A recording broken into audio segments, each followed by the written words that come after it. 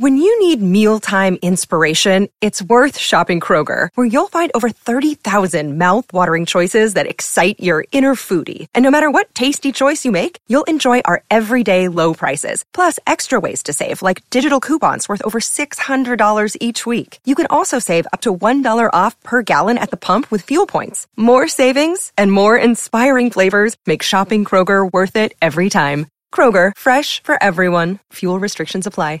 It's lunchtime at Tim Hortons, and we're serving up a special deal just for you. Our new $5.99 lunch deal includes your choice of any lunch sandwich and a side of crunchy kettle chips. Because what's lunch without a little crunch? And the sandwich choice is all yours, like a ham and Swiss, Chipotle chicken wrap, BLT, and more. Made to order just the way you like it. Tim Hortons' new lunch deal. Simple, delicious, and just $5.99. Now that's a good deal. Only at your neighborhood Tim's. U.S. only. Price and participation vary. Terms apply.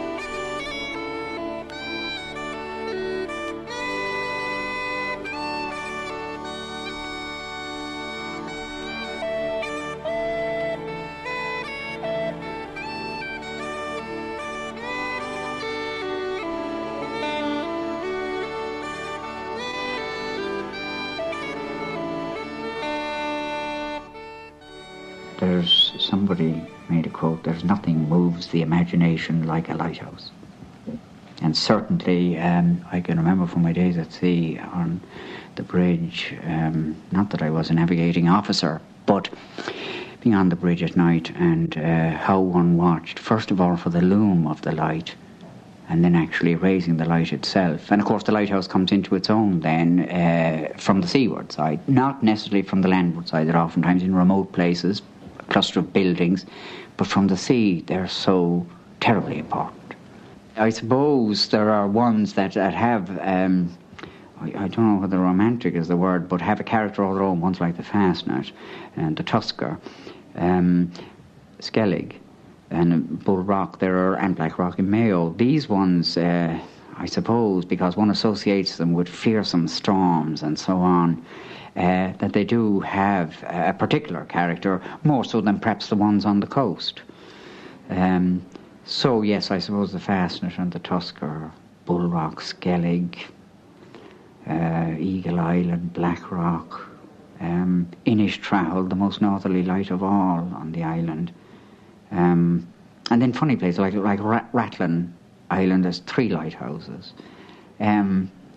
But I think the offshore lights, the rock lighthouses as they call them, have a fascination all their own.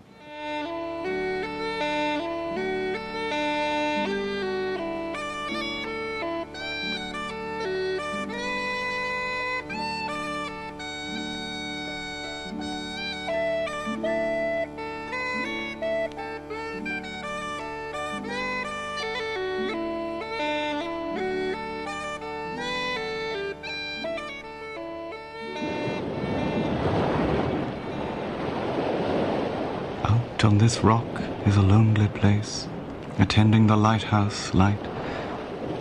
Day after day I see no face, only the moons by night. At times the roaring sea is hushed and mirrors the starry heavens above. Or wavelets dense, auroral flushed, bejeweling each wrack-strewn cove. Aslant the domed steel fog jibs sway out on this rock.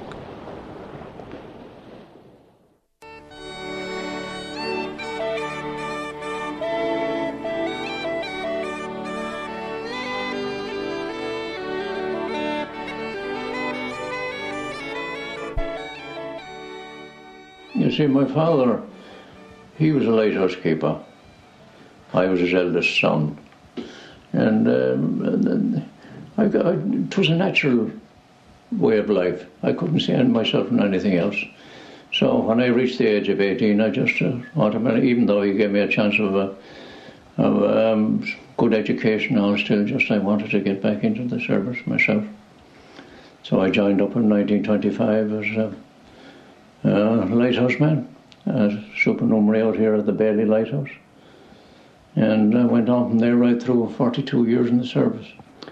Well, of course, I was a supernumerary keeper for the best part of 12 months. And during that 12 months, I served on the Bull Rock for 8 months. That's down off Dursey Head. And I was there for 8 months. And then I moved up then on appointment as an assistant keeper to Ironmore Island, County Donegal. And I was there for the best part of 2 years. Still a single man, bachelor. Yeah. And from there I was transferred down. I was rather lucky, in this way that I didn't get... I didn't spend a lot of my time in the very isolated stations. I was transferred from Ironmore Island down to Spitbank in Cork Harbour, which at that time was considered a very good station, although I didn't, looking back on my life now, I wouldn't think it was. For a single man to go down to live in Cove on a very small pay. I hadn't very much money leaving it, I can assure you. So I was there for the best part of 5 years, and then I was transferred up to the Aran Islands in Galway. I was there for 3 years. The lighthouse I was on in the Arans was on the Brannock Rock, which is about 2 miles off the main Inishmore, which is the main island of Aran. And we often got long overdue reliefs there, at that time, because we were relieved by one of the curraghs, They used to relieve us, and well, you can quite appreciate that in the winter time. You wouldn't very often make the passage there. So I was there for 3 years, and then while I was stationed there, then I met my wife, and I got married. She was a Cork lady. She was working in Galway, and we met, and we got married. And then I was transferred down to Gallyhead, which is near Rosscarbery in West Cork, and I was 2 years there. And of course my wife was living with me there on the station. It was a headland station. And I moved from there then to Mew Island, which is one of the Copeland Islands just at the entrance to Belfast Lough. And I was there then until the war broke out. And at the end of 1940, the winter of 40-41, I was transferred down to Ballycotton in East Cork. And I was there all during the war. And then I was promoted in charge of stations, and my first assignment was at a station called Poor Head, which is between Ballycotton and Roach's Point on the East Cork coast. And it's not a lighthouse. It was not a lighthouse in the sense that there was no lighthouse there, but it was a fog signal station. They had a very powerful siren there. I'm going to start up the Lister engine now to get the fogs into a test.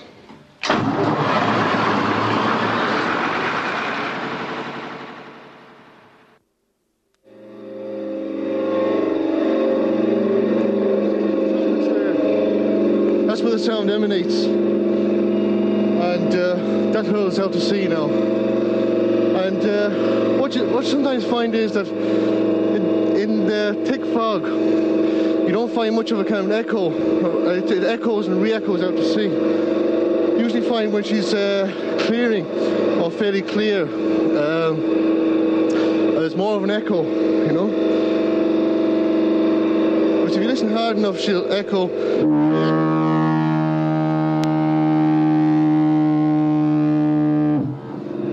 No, she'll echo, re-echo, echo and sea. But actually, she's not regarded as a particularly good navigational aid,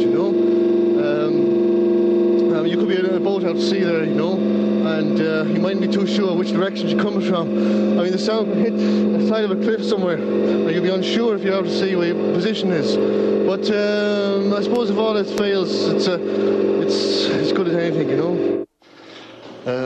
If the diaphone fog signaling system fails, we have a standby system here which operates on a siren principle, and I believe that the sound is a pure musical note in G major. Whether that's true or not, no, I couldn't tell you, you know.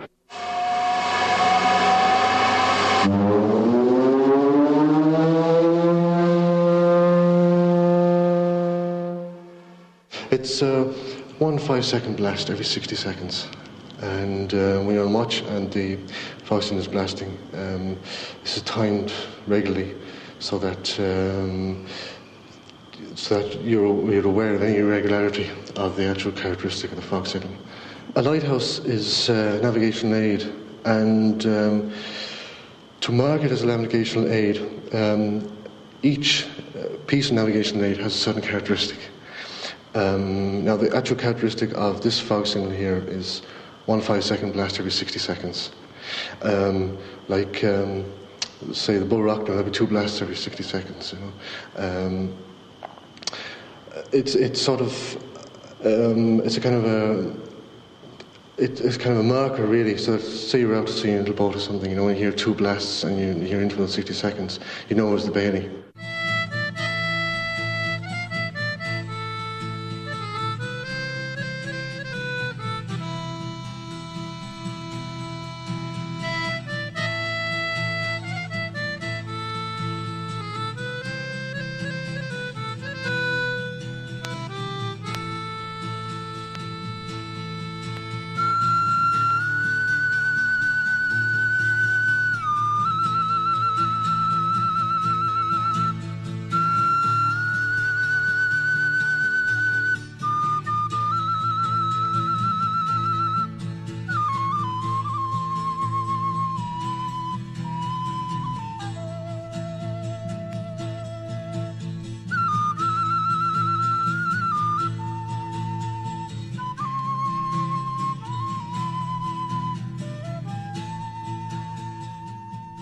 I wasn't left very long there, about a year and a half, and then I was moved down to the Skelligs.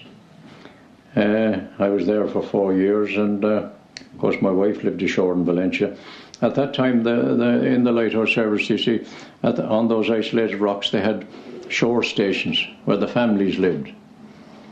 And my wife lived in Valencia, and we had 2 sons, and they went to the national school in Valencia. Well, of course, the famous Skelligs Rock. It was like being on board a ship. You had 2 other shipmates with you, and well, you carried out a certain routine. You had to keep watches during the night, maintain the light, maintain the fog signal if there was one on, and keep an eye out for fog. And we used to have our meals at the set time each day, and then there were a lot of chores to be done, such as maintaining the stations. They were all kept in pretty good order, you know, and that kind of thing. So that was the general routine. Of course, we used to look forward to the relief boat every fortnight, or at that time, of course, the reliefs, especially on the Skelligs, they might run week, fortnight overdue, and we'd be glad to see it and get some fresh food. Of course, when the reliefs went overdue, we had to live on our own homemade bread and tin stuff and all this kind of thing, you know. In the north of Ireland, when the war broke out, we were brought under the Admiralty, the British Admiralty, and they controlled. And it was the first time that I really experienced radio sets. They supplied a radio set for the Mew Island Lighthouse, and we had to listen in there on this radio continuously. This is the radio telephone. Here's where we contact other lighthouses down along the coast. We do routine calls 8:05, 11:05, and 4:05. And if we've any messages to send or messages to come back, we pass them along. That is a message being passed from Kish Lighthouse to Tusker Rock. It'll be passed on to one of our tenders, the Irish Light Ship, Granuaile, around the coast. See, when I joined the service, there was no such a thing as radio. There was no communication at the shore. Once you were out on a rock like the Skelligs, you were completely cut off. But then, as my service developed and as the years went on, radio came into the service. Well, that to me was tremendous, you see, because you heard all the news and the world news, and you hadn't to wait for a fortnight to get the newspapers to hear all that was going on. That was the radio. But then, the greatest thing of all that I experienced was my first experience of the radio telephone, and that was on the Skelligs just after about 1947, and it was really marvellous to be able to lift this telephone and talk ashore and say over to you, and keep her ashore and call you back and tell you all the news, and tell you how all the families were and all this kind of thing. But now, of course, they have it developed to such an extent that they have the ordinary telephone on all these lighthouses, and they have some kind of a system where you just dial a number and it's picked up on some business ashore. I don't know what it is, and they transmit it on or relay it on into the local exchange, and you make a call to any place you want to. So that was it must be really marvellous, you know. Yeah, so they're not a bit isolated now. Actually, I have the number of the Fastnet lighthouse in my pocket there. A fellow gave it me one time if I ever cared to ring him up to have a chat. It's unbelievable, isn't it? Yeah. Kish Lighthouse. Bailey Lighthouse. Are you there, Robert? Bailey Lighthouse, Kish to Bailey. Yes, friend. All attention, over. Kish, Bailey Lighthouse, good afternoon to you, Frank. I have one RT message. Are you ready to take down, over? Bailey, Kish, roger, friend. Go ahead, please, over. Kish, Bailey. Okay, it's addressed to PK Kish, 08/1545. And the text, reference your 08/1200 signal. Code B for Bravo. Send of message and assigned PK Bailey. I repeat, it's the PK Kish 08/1545. Reference your 08/1200 signal. Code B for Bravo. PK Bailey. Over. Bailey Lighthouse, Kish. Okay, friend, check this. PK Kish 08/1545. And the text, reference your 08/1200 signal. Code B. End of S and signature PK Bailey. Right, friend, over. Kish Lighthouse, Bailey. Yes, Frank, you have it all correct. We've nothing further for you. Over. Okay, friend. So we'll hear you. Cheers now, Kish out. Kish Lighthouse, Bailey out.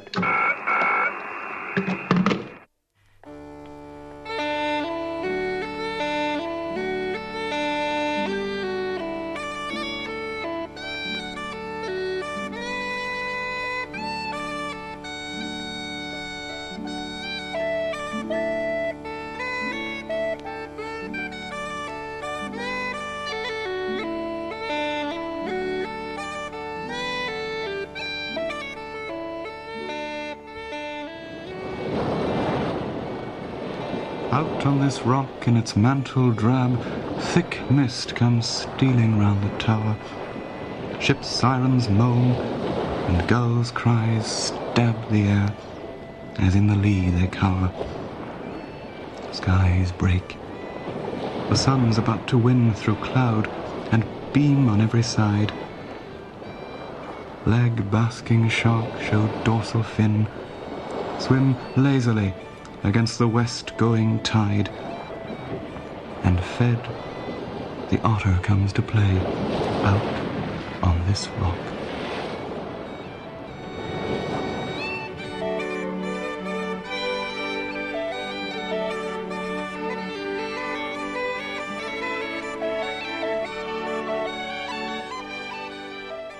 In the museum, we have three types of light vessels dating back to 1740. One of the first light vessels was the Kish, which was stationed at the mouth of the Liffey. Now, these light vessels are navigational marks and aids to navigation. They're anchored in positions where we couldn't build a lighthouse, and therefore they help out, like with the navigation. They also carry a top mark on telling you which side to pass the vessel on. Now, these vessels, being moored, they couldn't move out of the way, and when any other vessel come up, they were a dead duck. They could be hit by anything, like especially in fog. In fact, the Kish has been hit 3 times. The day mark on the light vessels are on the mast, generally 2 or 1 round ball. The light on the light vessels, the early ones had to be hoisted up at night. The later ones were already up there. Now, they were a fixed light, and after a time, they used to revolve aroundwards. They also have a fog signal, which is distinctive. Every one of them has their own fog signal, which is sent out, and like with fog guns, a bell, or something like that. And in early times, they even used a drum. The accommodation, each ship has an accommodation for roughly 10 to 12 men, including a skipper and a mate. There's one instance there of the Daunt. She actually broke away in 1936 in a blizzard, and she drifted around for 3 days. The men had to jump off her and were taken ashore by the local lifeboat. They won quite a lot of medals of this. This whole lens from the Bailey Lighthouse was presented to the Maritime Museum in 1979. As you can hear it yourself, slowly moving around, she gives a light in here, in the museum, every 23 seconds. She gives a flash. On this side of the lantern, you can actually see the ancient lighthouse, which was built in 1671. And this was the original Bailey Lighthouse. And what they used to do is at daytime, they used to burn turf as day mark. At night time, they had a brazier where they must have burned coal or wood. I don't know the actual material that they burnt. In 1814, the Bailey was transferred to here, the position we're standing in now. I believe that at one time this was a fort built by Cromwell. And in fact, if you see the houses above there, the AK's dwellings, and what is now the helipad house, they used to be the barracks for Cromwell's troops. And Bailey, I think, is an ancient name for the fort. And so that the name of the lighthouse is derived from that source.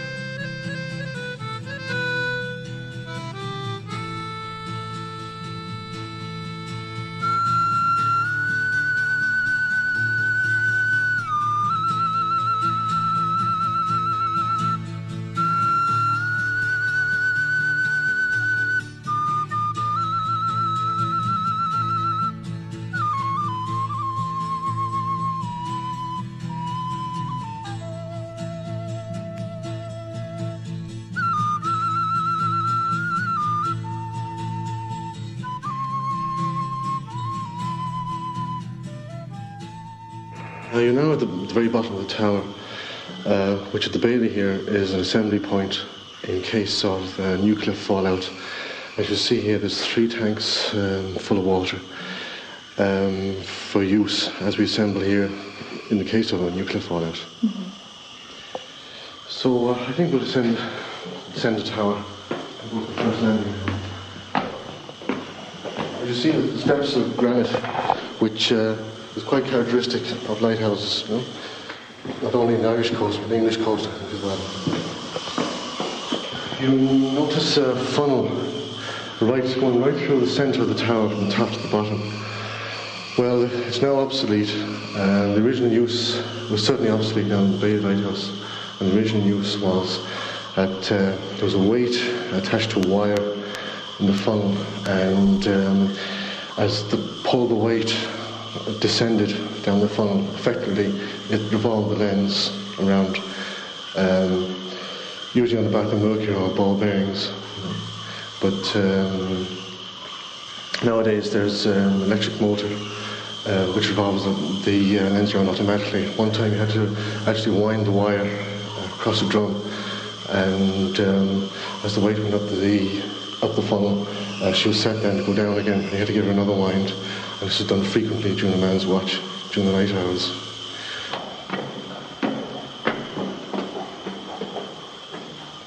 And here you have the standby siren Faustin, which we operated earlier, and she's housed here in this little alcove here on the second flight.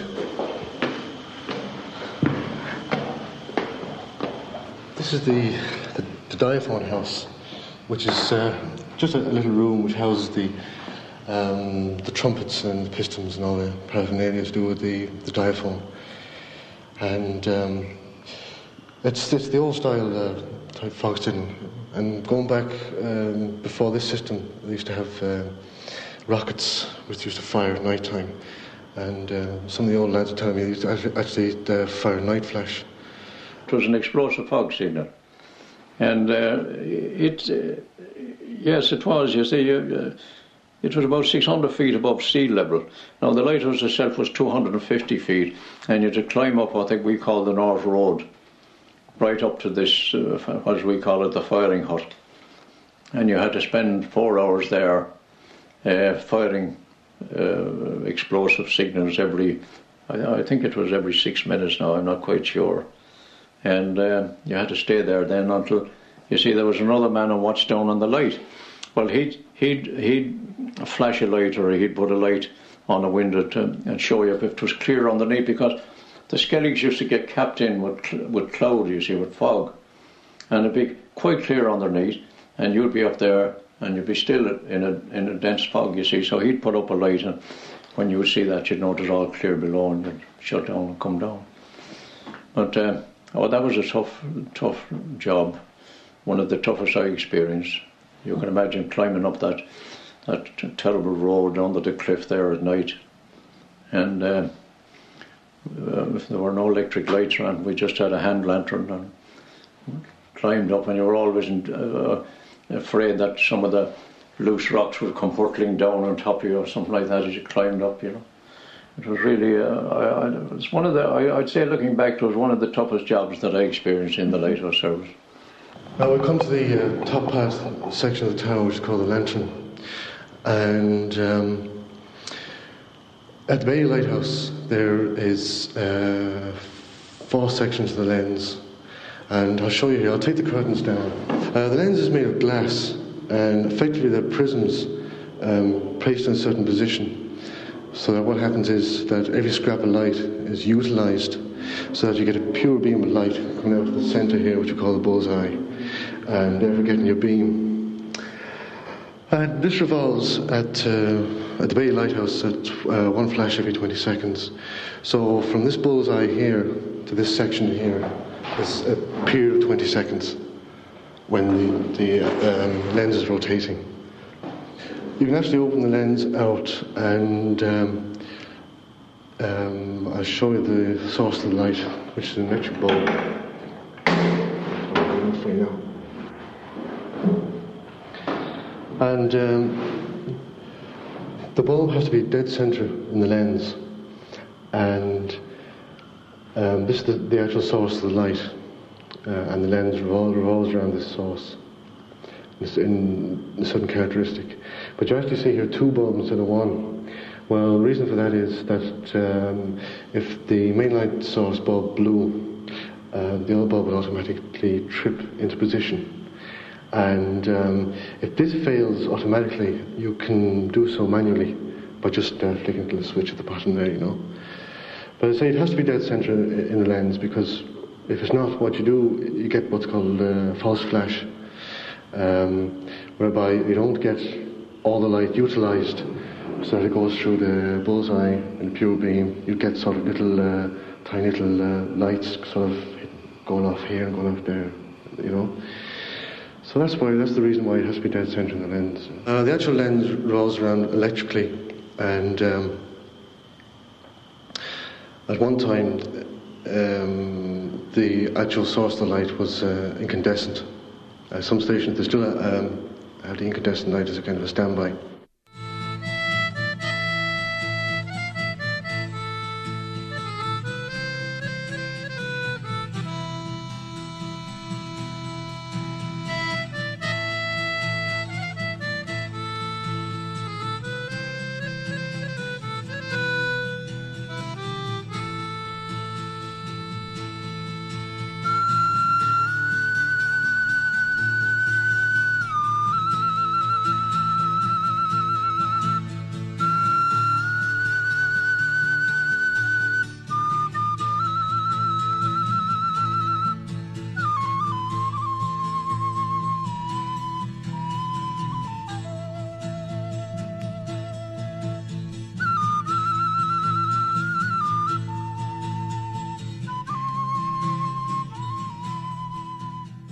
The system in my time, of course, was incandescent, which is, a vaporised paraffin oil.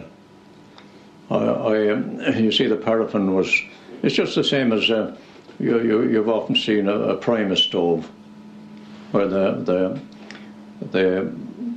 air pressure, the compressed air, it forces the paraffin up through a heated retort, and it forms a vapour, and you put a mantle on it. I think that's the way I could describe it to you. And that was the system of lighting and when I was there, but of course that's all gone years ago. They're all electrified now.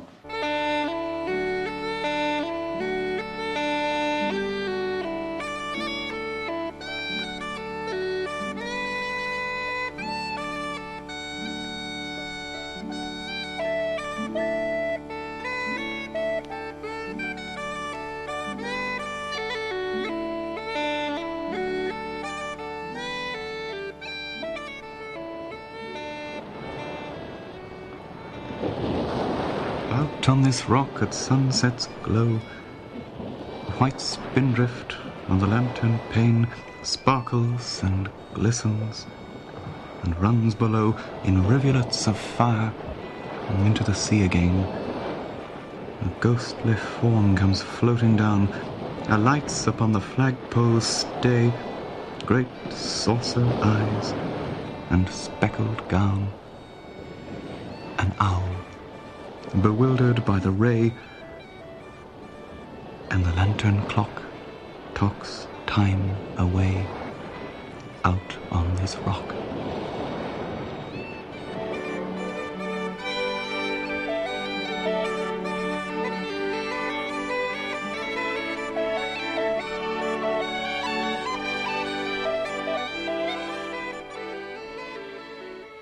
The watches were divided up into 6 to 10, 10 to 2, 2 to 6.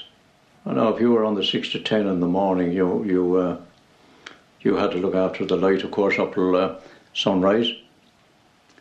And then at sunrise, you extinguish the light. You pull down the curtains on the lantern. You, as I say, it was an incandescent in my time. You oiled up, you did all the necessary. You prepared the light in the morning for the night, the man on the 6 to 10 watch. You oiled up the light, you cleaned the retort, you left the lantern ready for the lighting watch in the evening. And then after that, then you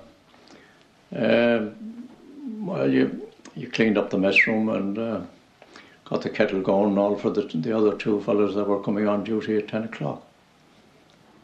So you called them at 10 and they came down and we generally had our breakfast together. And, one man then, I don't know what system they have now, you see. But when I was on the rocks, one man, generally the man on the 10 to 2, he'd look after the mess room then. And we'd all prepare the dinner, you see. And then he'd look after it and get it cooked, and we'd move out. And if there were any jobs to be done around the station, and maintenance jobs, cleaning jobs, anything like that, well, we'd carry out those duties.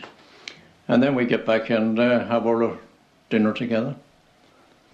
Well, then, in the winter time, generally, the man in the 2 to 6, well, he'd clean up, and he'd have to keep an eye out, of course, for fog and that. And we'd, sometimes the lads might turn in to the bunk for an hour because they'd be coming on duty again at night, you see. 6 to 10 man might lie down for an hour or two of the fella coming on at 10 at night, you know. But in the summertime, we generally, especially on the Skelligs, we'd go out and have a walk around or maybe do a bit of fishing or something like that, you know. I used to read a lot and I was very fond of writing. I was quite a prolific correspondent. I used to write to a lot of my relations and friends and that. But some of the lads were interested in carpentry and mat making and, you know, hobbies like that. But I never had any great flair for these things.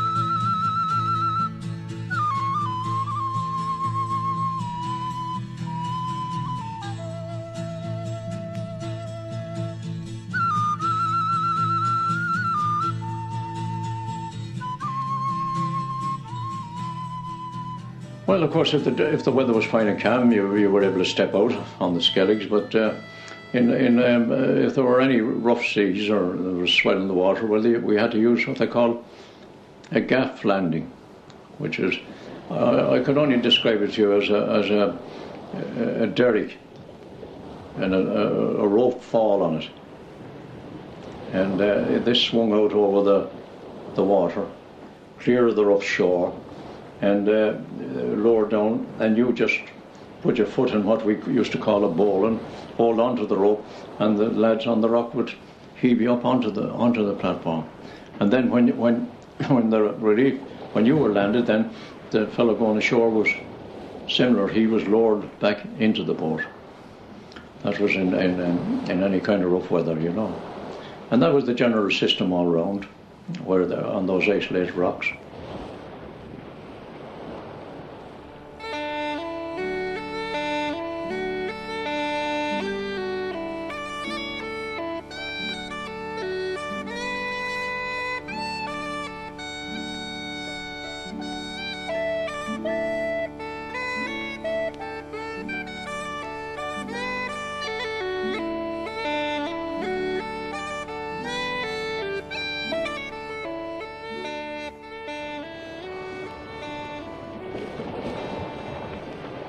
Out on this rock sweet moments come, when memory glides on swiftless wings to my childhood cot, a bent thatched home, to an ivied church where a choir sings. Then I kneel and pray that when I grow old, when the heavenly keeper my soul shall call, he will knight me with a sword of gold, and end my lonesomeness midst loved ones all. The lighthouse light, in the light's fulgent ray, far from this rock